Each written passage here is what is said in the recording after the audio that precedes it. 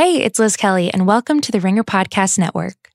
Season 8 of Game of Thrones begins this Sunday, which means Binge Mode Game of Thrones makes its long-awaited return, with your resident experts Mallory Rubin and Jason Concepcion guiding you through each episode. And to get your fix every Sunday night, Chris Ryan joins Mallory and Jason on Talk the Thrones, a Twitter after show recapping each episode throughout the season. So make sure you check out the Binge Mode podcast on Apple or Spotify, Talk the Thrones on Twitter, and for even more Thrones coverage, you can head to theringer.com.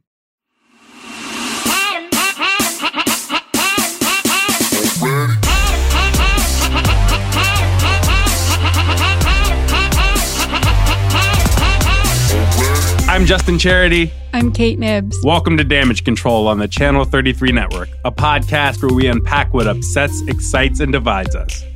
So this week, we're going to talk about the modern obsession with public apologies from celebrities and other public figures, the latest apology coming from Joe Biden. But first, we're going to discuss a fascinating trend in the tech and business world. A surprising number of Silicon Valley types are obsessed with extreme dieting, including Twitter founder Jack Dorsey. He recently talked about his diet to the media and really shocked a lot of people, which led to the question, is there a difference between biohacking and just disordered eating? During the day, I feel so much more focused. And I think it's just this very, ancestral, looking for where the food is. You have this very focused point of mind in terms of this drive. And the time back from breakfast and lunch allowed me to focus more on what my day is. Okay, so I have a little spiel. Spiel alert. Because I really want to talk about Jack Dorsey's fasting diet and how popular it is, because I think that the trend towards extreme dieting in the tech world is just very interesting and is worth discussing. But I want to make it clear that one of the reasons why I am interested in all of the trends, the intermittent fasting and the paleo and the keto and all the diets I don't even know about yet because I'm not in San Francisco. That's one of the reasons why I'm so interested in this, because I am one of the many, many people in America with a tortured relationship with food. And I just want to be clear that figuring out what to eat and what works for your body to be healthy, it is extremely confusing, and it's hard to figure out what is a good diet and what is good exercise. And I am very sympathetic to people who experiment with different diet and exercise programs. So, there are funny things about Jack Dorsey's extreme diet, picturing him sort of stumbling around the Twitter office because he just refuses to eat a granola bar is pretty ridiculous.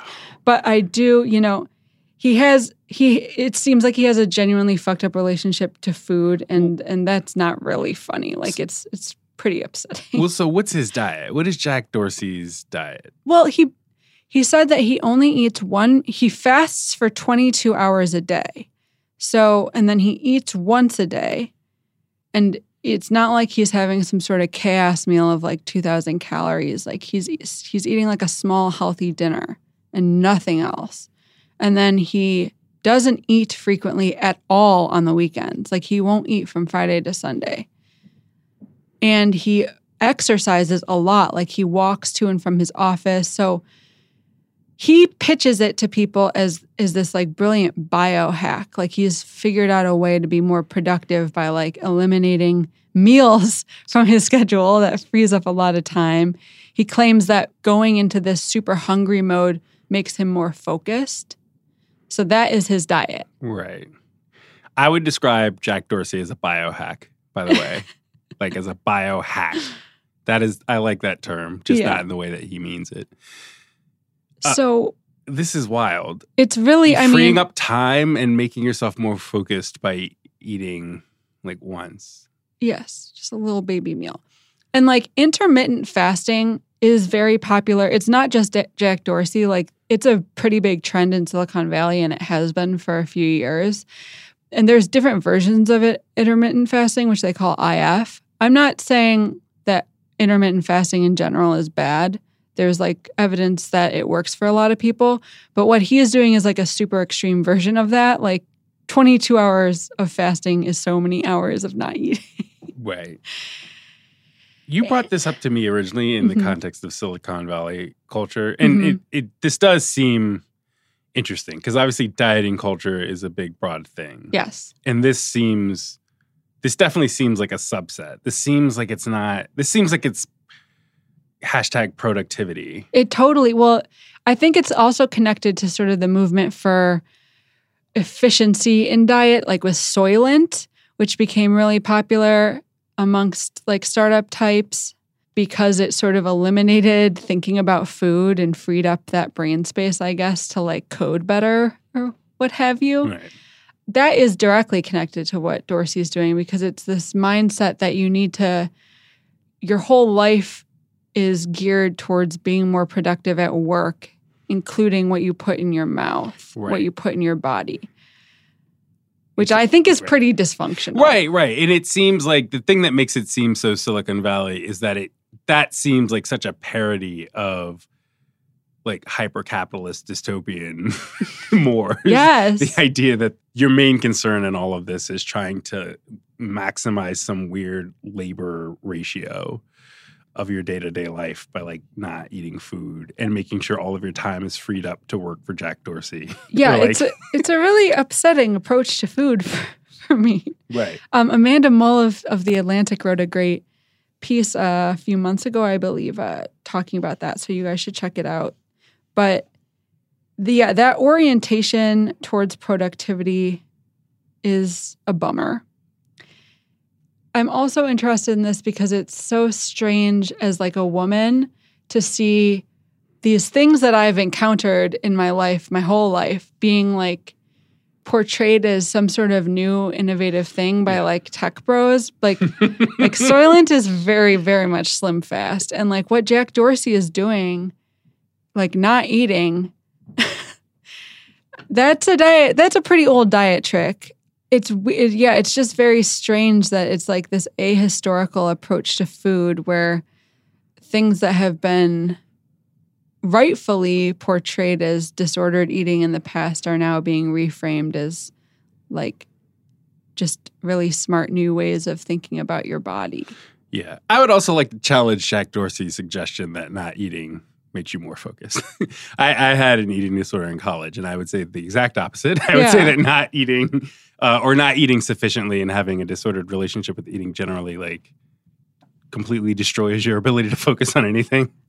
It's not great. And it's weird because dieting, I don't think that we're going to pretend that we're going to solve dieting on this podcast, but it's tough because they're definitely like micromanaging one's diet, right? Mm-hmm. There are legitimate and constructive reasons why one might micromanage one's diet. For instance, if a doctor tells you to because you're managing some sort of problem, some sort of medical condition, you might micromanage your diet because you are a competitive athlete. And athletes definitely have to eat in specific ways. They have, certain ratios of like protein to carbs to whatever. But like, I think the important thing about that is the reason you're eating in those ways where you're super duper mindful of like how many grams of X, Y, and Z go into your body and being super restrictive, at least that stuff is about, it's about productivity in a way, but it's about productivity in a way that is about your own well-being. Yeah. Right? So it's micromanaging your relationship to food,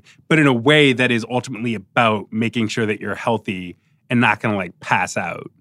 Whereas this seems like the opposite. You're micromanaging a relationship to food in service of like all the ways that capital really owns you and your productivity and your time. And that's what makes this seem so wild and gross to me. Yeah, I agree because I do think that the idea that you can really dial in your diet to try to achieve some sort of goal, like there's nothing wrong with that as long as it's not impacting your physical and mental well-being.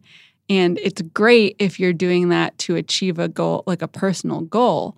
Like this just seems so dark because instead of trying to be as healthy as possible, it's sort of just trying to manage Twitter. I actually don't even know what his goal is. Yeah. Here. Well, it just feels like a gimmick. Yeah. Right? Like, didn't Zuckerberg go through this? Well, he went through a phase. You know how he always does those challenges? Like he picks a challenge the yearly, every year. Like this year, I'm going to build an AI with my hands or something. Yeah. He did a year where he only ate meat that he killed himself. Okay. So he was out there for a full year, like shooting cows and then butchering them. I believe. Because there are two ways you could approach that challenge. Yeah. You could either just go vegetarian, or you could walk around with a rifle and shoot cows. And I think so did he eat meat? He ate meat. Yeah. Wow. It was like all about, which I actually like, as loath as I am to compliment Mark Zuckerberg, I thought that was kind of cool.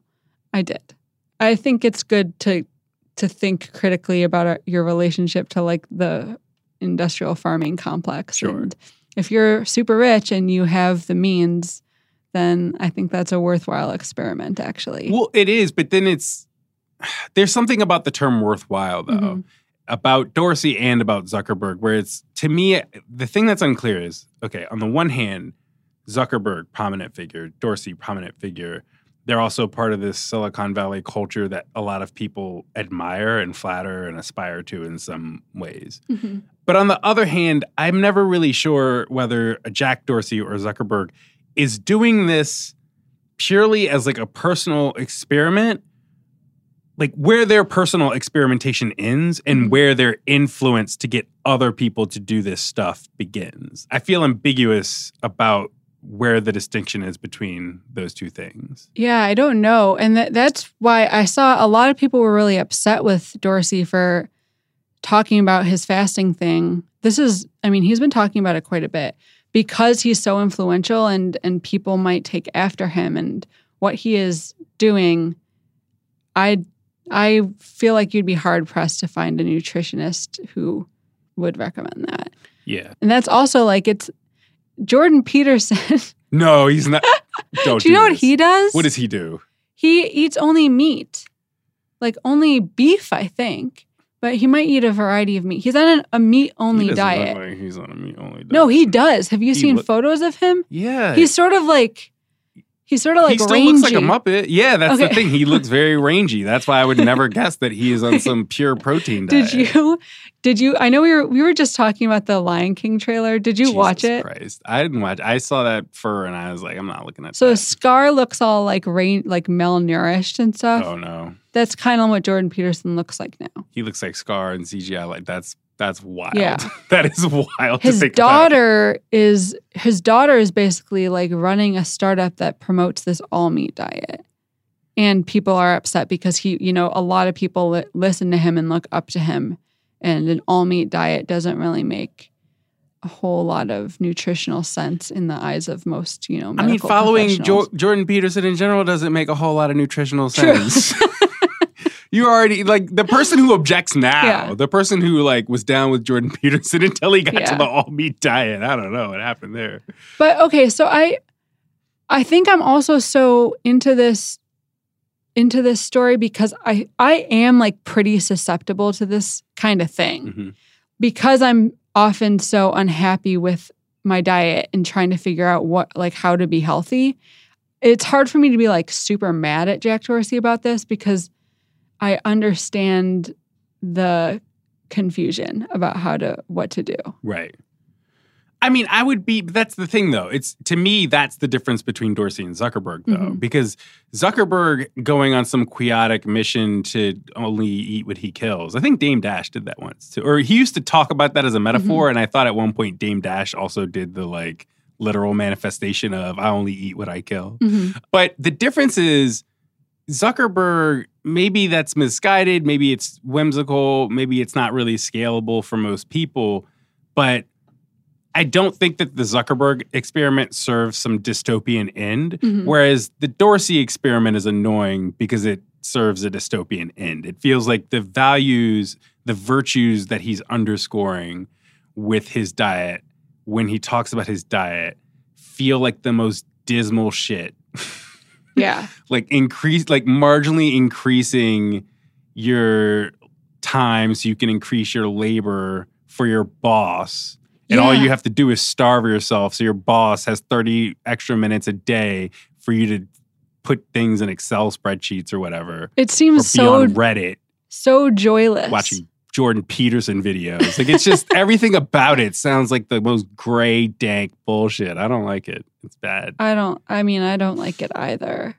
I mean, I think that, again, we're not going to solve dieting, but I feel like the reason so many people are susceptible to stuff like this is because they're thinking, well, I want to eat better. Mm-hmm. Well, why do you want to eat better? Well, because I want to look better. I want to take better care of myself. But it's like, if your way of taking better care of yourself requires you to take worse care of yourself, then there's just there's like a point at which this mathematically starts to cancel out. It's like, okay, you're not eating fried chicken anymore, but instead you're dying because you're eating 200 calories every 3 days, and that's your diet. Yeah, or you might live longer, but you're going to be spending that life like slowly sipping like room temperature tap water with like adaptogens sprinkled into it while you're talking to your boss. You're also not going to live longer because 3 months into this, your bones are going to disintegrate and you're going to walk up like a very light flight of stairs and your knees are just going to snap open and you're going to go to the hospital.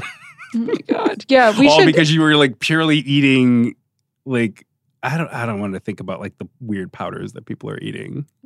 The powders, that's like a separate episode actually. My family like is obsessed with supplements. I don't really believe in them, but whenever I go home, we have like an entire shelf of like 9,000 supplements. And there's all these like green powders that claim to give you like a full serving of vegetables, and like I don't understand how it works because it's not fresh vegetables, it's like a powder. It's a powder, right? Yeah. It's I'm like, why not just eat fresh vegetables? Right. That's There's too much fat in fresh vegetables. That's true. It also takes too long to cook and eat or even stand in line at Sweetgreen. You could be at work instead of in line at Sweetgreen getting fresh vegetables. Oh, okay. There's something, I didn't even put this on the outline, but I'm going to tell you about it and ask you about it because I don't know how you're going to feel about this. Here we go. So there is another Silicon Valley dieting trend that I actually am on board with in theory, and it is eating bugs because they're good for the environment. And I think we should do that. But I tried to eat a cricket protein bar yesterday for the first time because I ordered them off the internet. Okay, I was gonna ask and you it tasted bad. It tasted bad. Well, it tasted bad. Was it bland? Was it off-putting? Okay, it didn't taste crickety because I've actually had fried crickets before. And to be frank, they're better than the bar was. It just sort of tasted like a generic kind of shitty protein bar. Like it had that like chalky, and it was really like I bought them just to test. I wouldn't buy them regularly because it was too expensive. But see, that kind of innovation I'm into. If you can link it up to doing something that's like eco-friendly, and if they could somehow figure out a way to make it taste not disgusting, like I would be down to eat bugs. I would be giving high fives to the Silicon Valley dudes who did that because like I do think that there's tons of room for innovation in like the American diet. I don't think it's bad that Silicon Valley is interrogating the American diet. Yeah, I think it's great to be adventurous about food. Mm-hmm. I think it's bad to be retentive and authoritarian about food. Yeah. And it feels like the Jack Dorsey example is the classic retentive authoritarian approach to food that has made countless people miserable. Yeah. And also not really made them any healthier. I mean, not made a lot of them that much healthier. Yeah.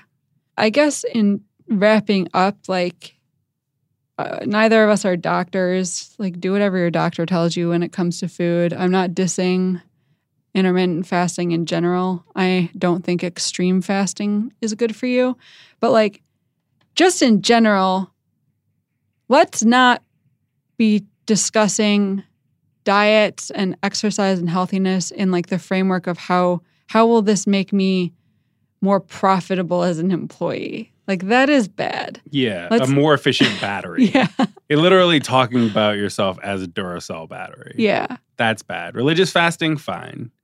Dystopian fasting, bad. Yes. That's where we've come down. Social norms have begun to change. They've shifted. And the boundaries of protecting personal space have been reset. And I get it. I hear what they're saying. I understand it. And I'll be much more mindful. That's my responsibility. And I'll meet it. But I'll always believe governing, quite frankly, life for that matter, is about connecting. Okay, so first, before we begin this segment, I want to shout out our fellow podcasters at The Ringer, David Shoemaker, Brian Curtis, who spent some time a few days ago talking about Joe Biden on PressBox. Go listen to PressBox. Also, listen to this. Listen to us right now. Listen to PressBox. Yeah, listen to this first. You're already listening to us. Okay, don't Get turn your this priorities off. in order. Yeah, you can, come on now. You're listening to us now. You can listen to PressBox later, but I'm just putting it in your ear. So naturally, David and Brian, they were talking about the recent controversy surrounding Biden now that several women have published accounts about his unwelcome touching in professional, high-profile settings. Now, I've written about these criticisms of Biden, among other criticisms of Joe Biden, for The Ringer. But today, I want to talk about the culmination of all of this angst surrounding Joe Biden. I want to talk about Joe Biden's public apology specifically. So Biden addressed the criticisms about his touchiness in a Twitter video. The video is strangely shot. It's shot from the waist up by someone on his staff. The video is recorded on a smartphone. It looks like garbage. It's very weird. It's not Tangerine. You know what I mean? It's not like one of those eloquent iPhone movies that you'll see in theaters and at the Oscars. Soderbergh did not. Yeah, this is right. It's not Soderbergh. So Biden in this video is sitting in a bright living room.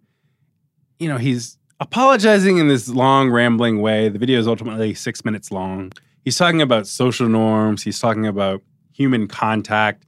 He's talking about tragedy and post-traumatic stress. And he's really talking about and summarizing the politics of intimacy.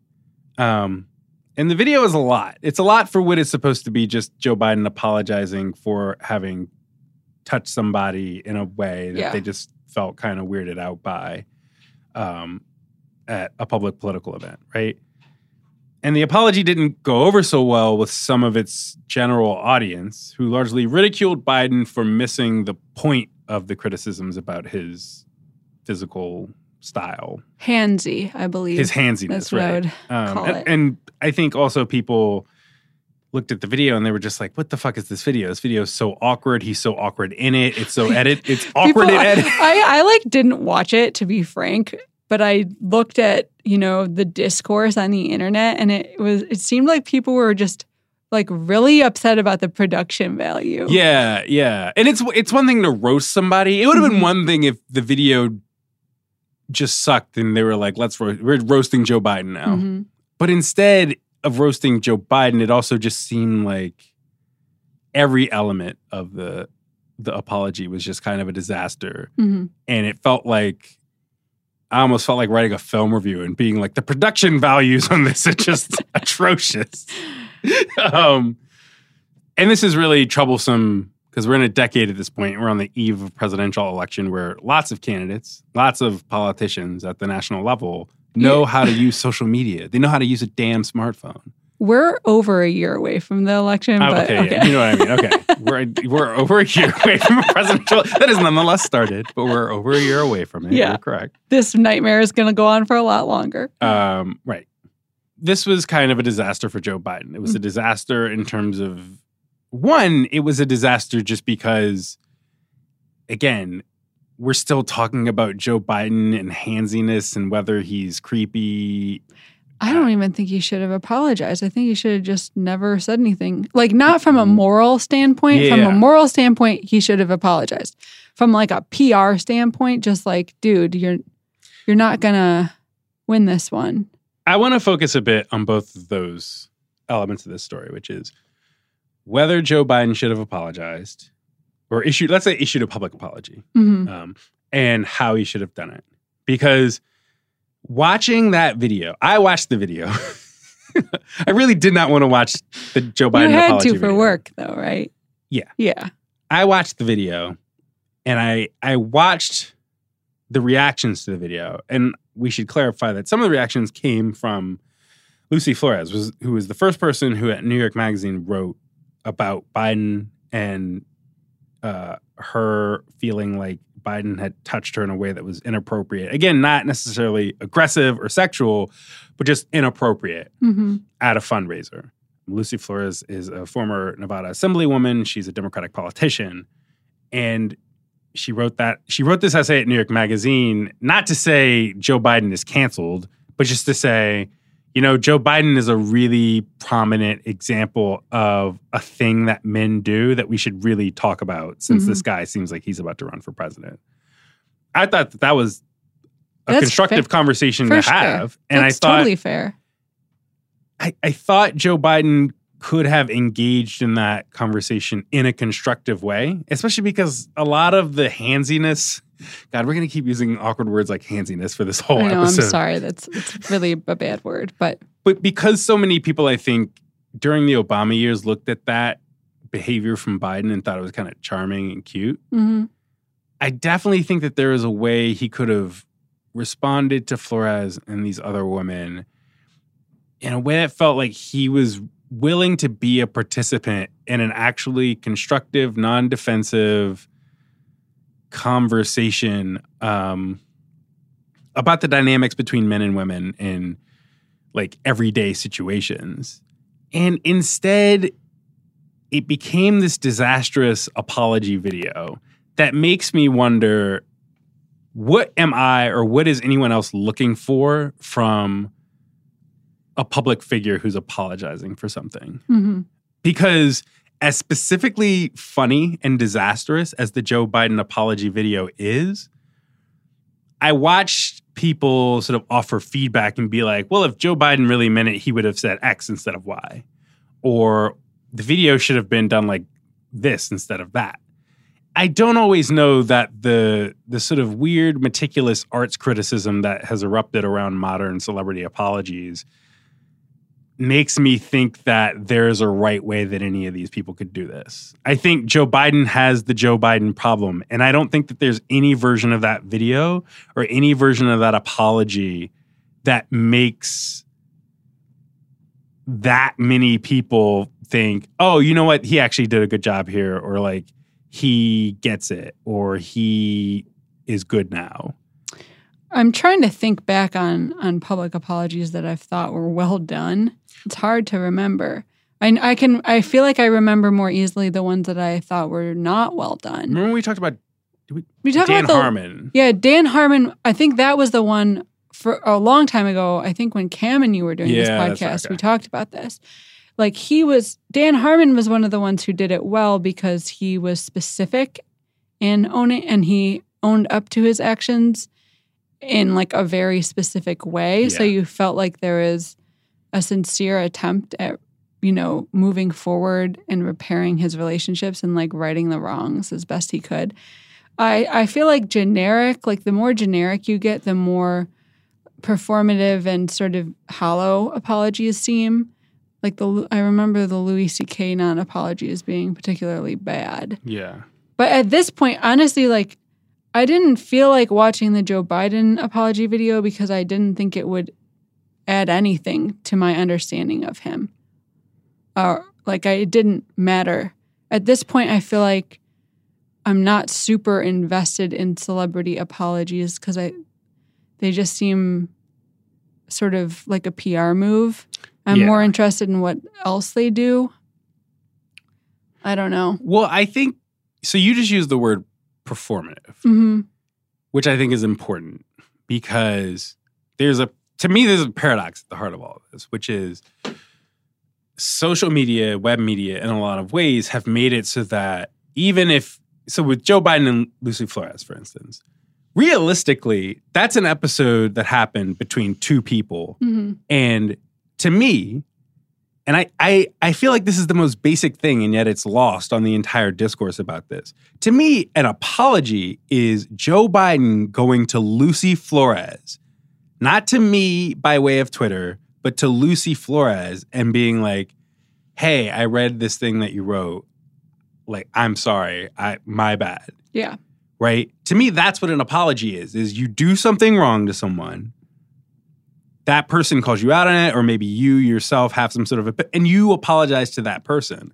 So it's like we're instead looking at a public apology. You know what this is? What? It's damage control. Oh my That's what God. he's doing. But that's the thing. He's doing damage control. And I think that his critics are clamoring for him to do damage control. And that's what makes the sort of the criticism that, well, it's too performative. But it's performative inherently because it's a public apology. Yeah, you're right. And it's clear that the people who are extremely into the political implications of this, that's what they want. They want public apologies. They want this sort of ceremony. Mm-hmm. And so to me, I don't know, there is no non-performative version of a public apology. That's true. And it's funny because the Lucy Flores criticisms, the fact that Biden answered them with a public apology, Lucy Flores comes back and says, and publicly says, you know, I respect that your intentions maybe weren't, because Biden is basically like, I didn't mean to make you uncomfortable. Mm-hmm. And Flores responds, she says, look, I get what your intentions were. Mm-hmm. Trust me, I get what your intentions were. I get that you didn't intend X, Y, and Z, but that's how it made me feel. And that's what I was writing about. And it's like Joe Biden could have totally understood that if he just talked directly to her. Mm-hmm. And the fact that he's apologizing to the public instead of having this conversation with the actual person also just echoes the entire criticism about Biden with regard to Anita Hill, right? Because Biden spent like 6 months in interviews, you know, being like, yeah, I wish I had managed the Clarence Thomas confirmation hearings differently. You know, I'm sorry that I didn't behave differently. But then Anita Hill talks to the press and is like, he's doing all these interviews where he's apologizing. He doesn't apologize to me. Yeah. And I feel like that's a theme, apparently, in Biden's behavior. But I also feel like it's a broader theme in public apology culture in general, because it's just the most uncanny thing watching people apologize to the public for things that they didn't do to the public, they did to specific people. And as much as it's annoying to watch the person apologizing do that, even though it doesn't really make sense and is not how my mom taught me to apologize, Mm-hmm. it's also weird because I feel like that's what Twitter wants. I feel like that's what news media want. They think that public apologies are a thing that, in fact, like public figures owe us. Yeah.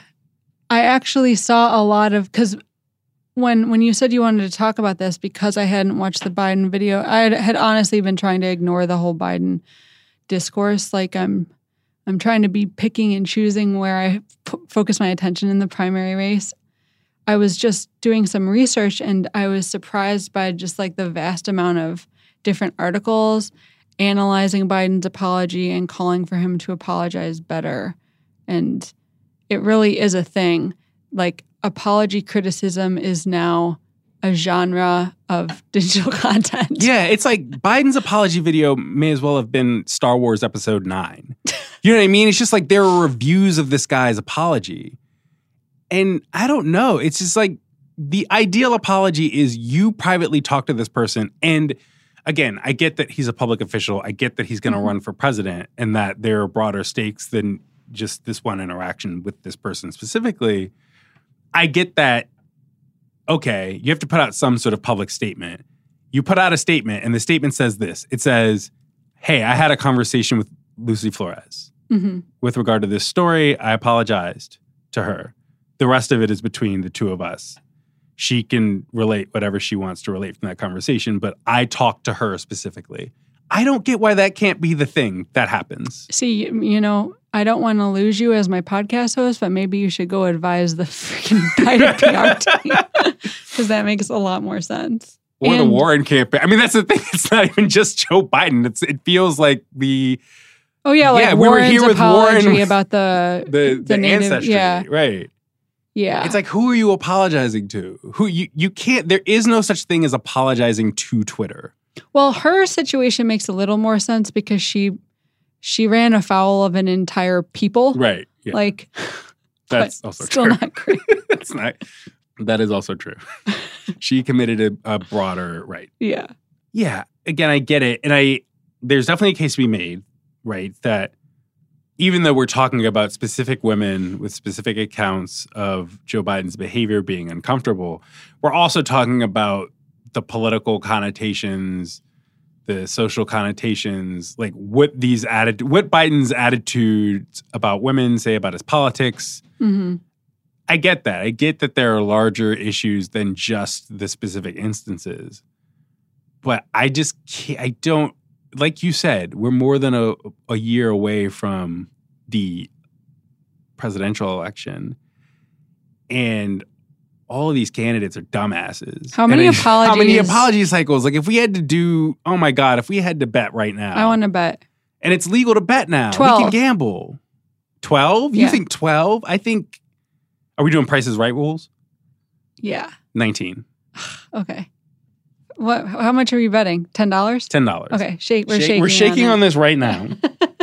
But one thing I wanted to bring up is like, so the Biden apology video got even darker when Trump tweeted about it. Oh, Lord. Trump. I have him blocked on Twitter. So Trump tweeted like, "Welcome back, Joe." Right? All caps, the classic Donald Trump all caps. And he shared a portion of the Biden video that had been photoshopped by somebody on Reddit with Joe Biden's own hands coming up and like rubbing Joe Biden's shoulders and then Joe Biden leaning into frame. I'm sorry. It's bad that I'm laughing. That sounds kind of funny, though. It's very funny. I actually think it's quite funny. Damn it. It's sort of making Joe Biden look creepy in a video where he's apologizing for being creepy. And it's like edited in just this very... God.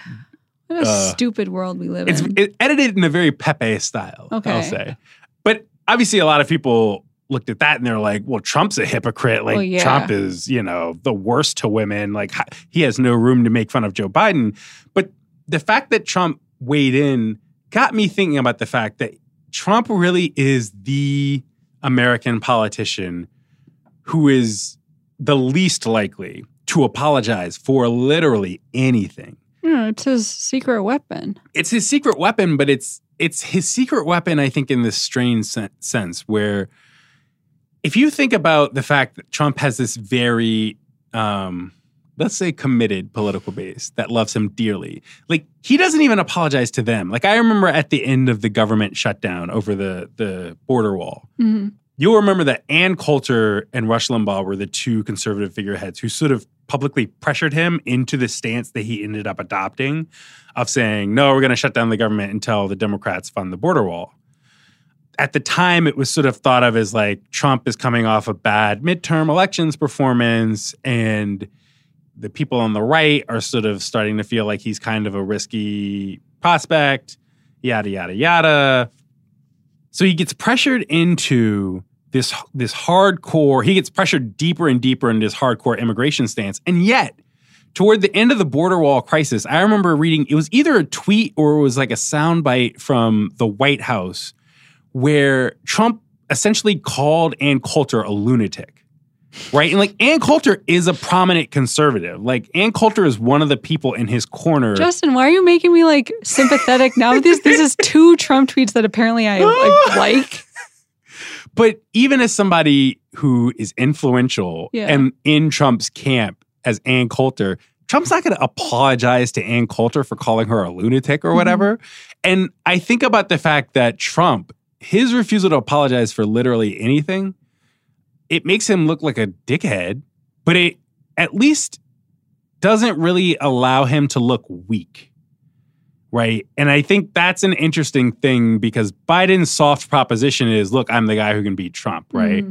And I think the unfortunate thing about this whole apology cycle with regard to Biden and his being handsy is, and I think the thing he knows is, well, this makes me look weak. Like now I have to navigate this very sensitive political issue that underscores his age, for one, and underscores the fact that he is not really with the modern currents in the Democratic Party. And I just look at that and I think, man, Donald Trump doesn't have this problem. Like Donald Trump just tells people to fuck off.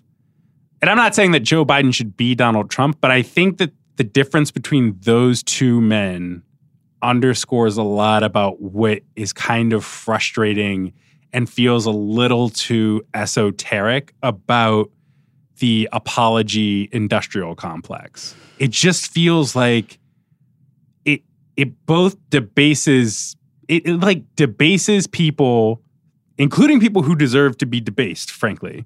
But it debases people while also not really making anything better and not making anyone happy. And I just feel like there has to be a better way to navigate this sort of, again, these sort of infractions, rather than going through this weird ceremonial, like, figure skating scoring of apologies. Just opening up the Notes app and yeah, tapping out. I don't know what would be better. I do know that the only apology video that has ever made me happy was when Johnny Depp and Amber Heard had to apologize to the Australian government. I highly recommend. How long ago was that? It was a long time ago. What was the context for that? That is like iconic. I remember being really weirded out. They like tried to smuggle their dogs into Australia, and then Australia caught them, right. And then was, as their punishment, like instead of going to jail or whatever, they had to like release this. It's so funny. Isn't there the video where Johnny Depp looks like he's about to break out into tears? Yeah, he looks like he's under physical distress in that video. Like, yeah, that video was great. That's the only public apology I like that has brought joy into my life. Yeah. So I guess the takeaway is that the Australians should force more people to apologize. To report. Yeah. Yeah, I don't know. I don't want this discussion to be me saying, why does Joe Biden have to apologize? I think he should apologize. I just think he should have apologized to Lucy Flores. And I think that I need more people at this level of public life to process the radical idea that if you wronged somebody, you should apologize to that person. Mm-hmm. And if you need to communicate about the conversation you have with that person, fine. I get it. I get that there is brand management and public relations dimensions to all of this stuff. But an apology is the thing you do to a person that you wronged. It is not a thing you do to Twitter. It is not a thing you do to like CNN. Don't apologize to me. I don't plan on it. All right, I'm Justin Charity. I'm Kate Nibbs. Thanks for listening. We'll be back in 2 weeks.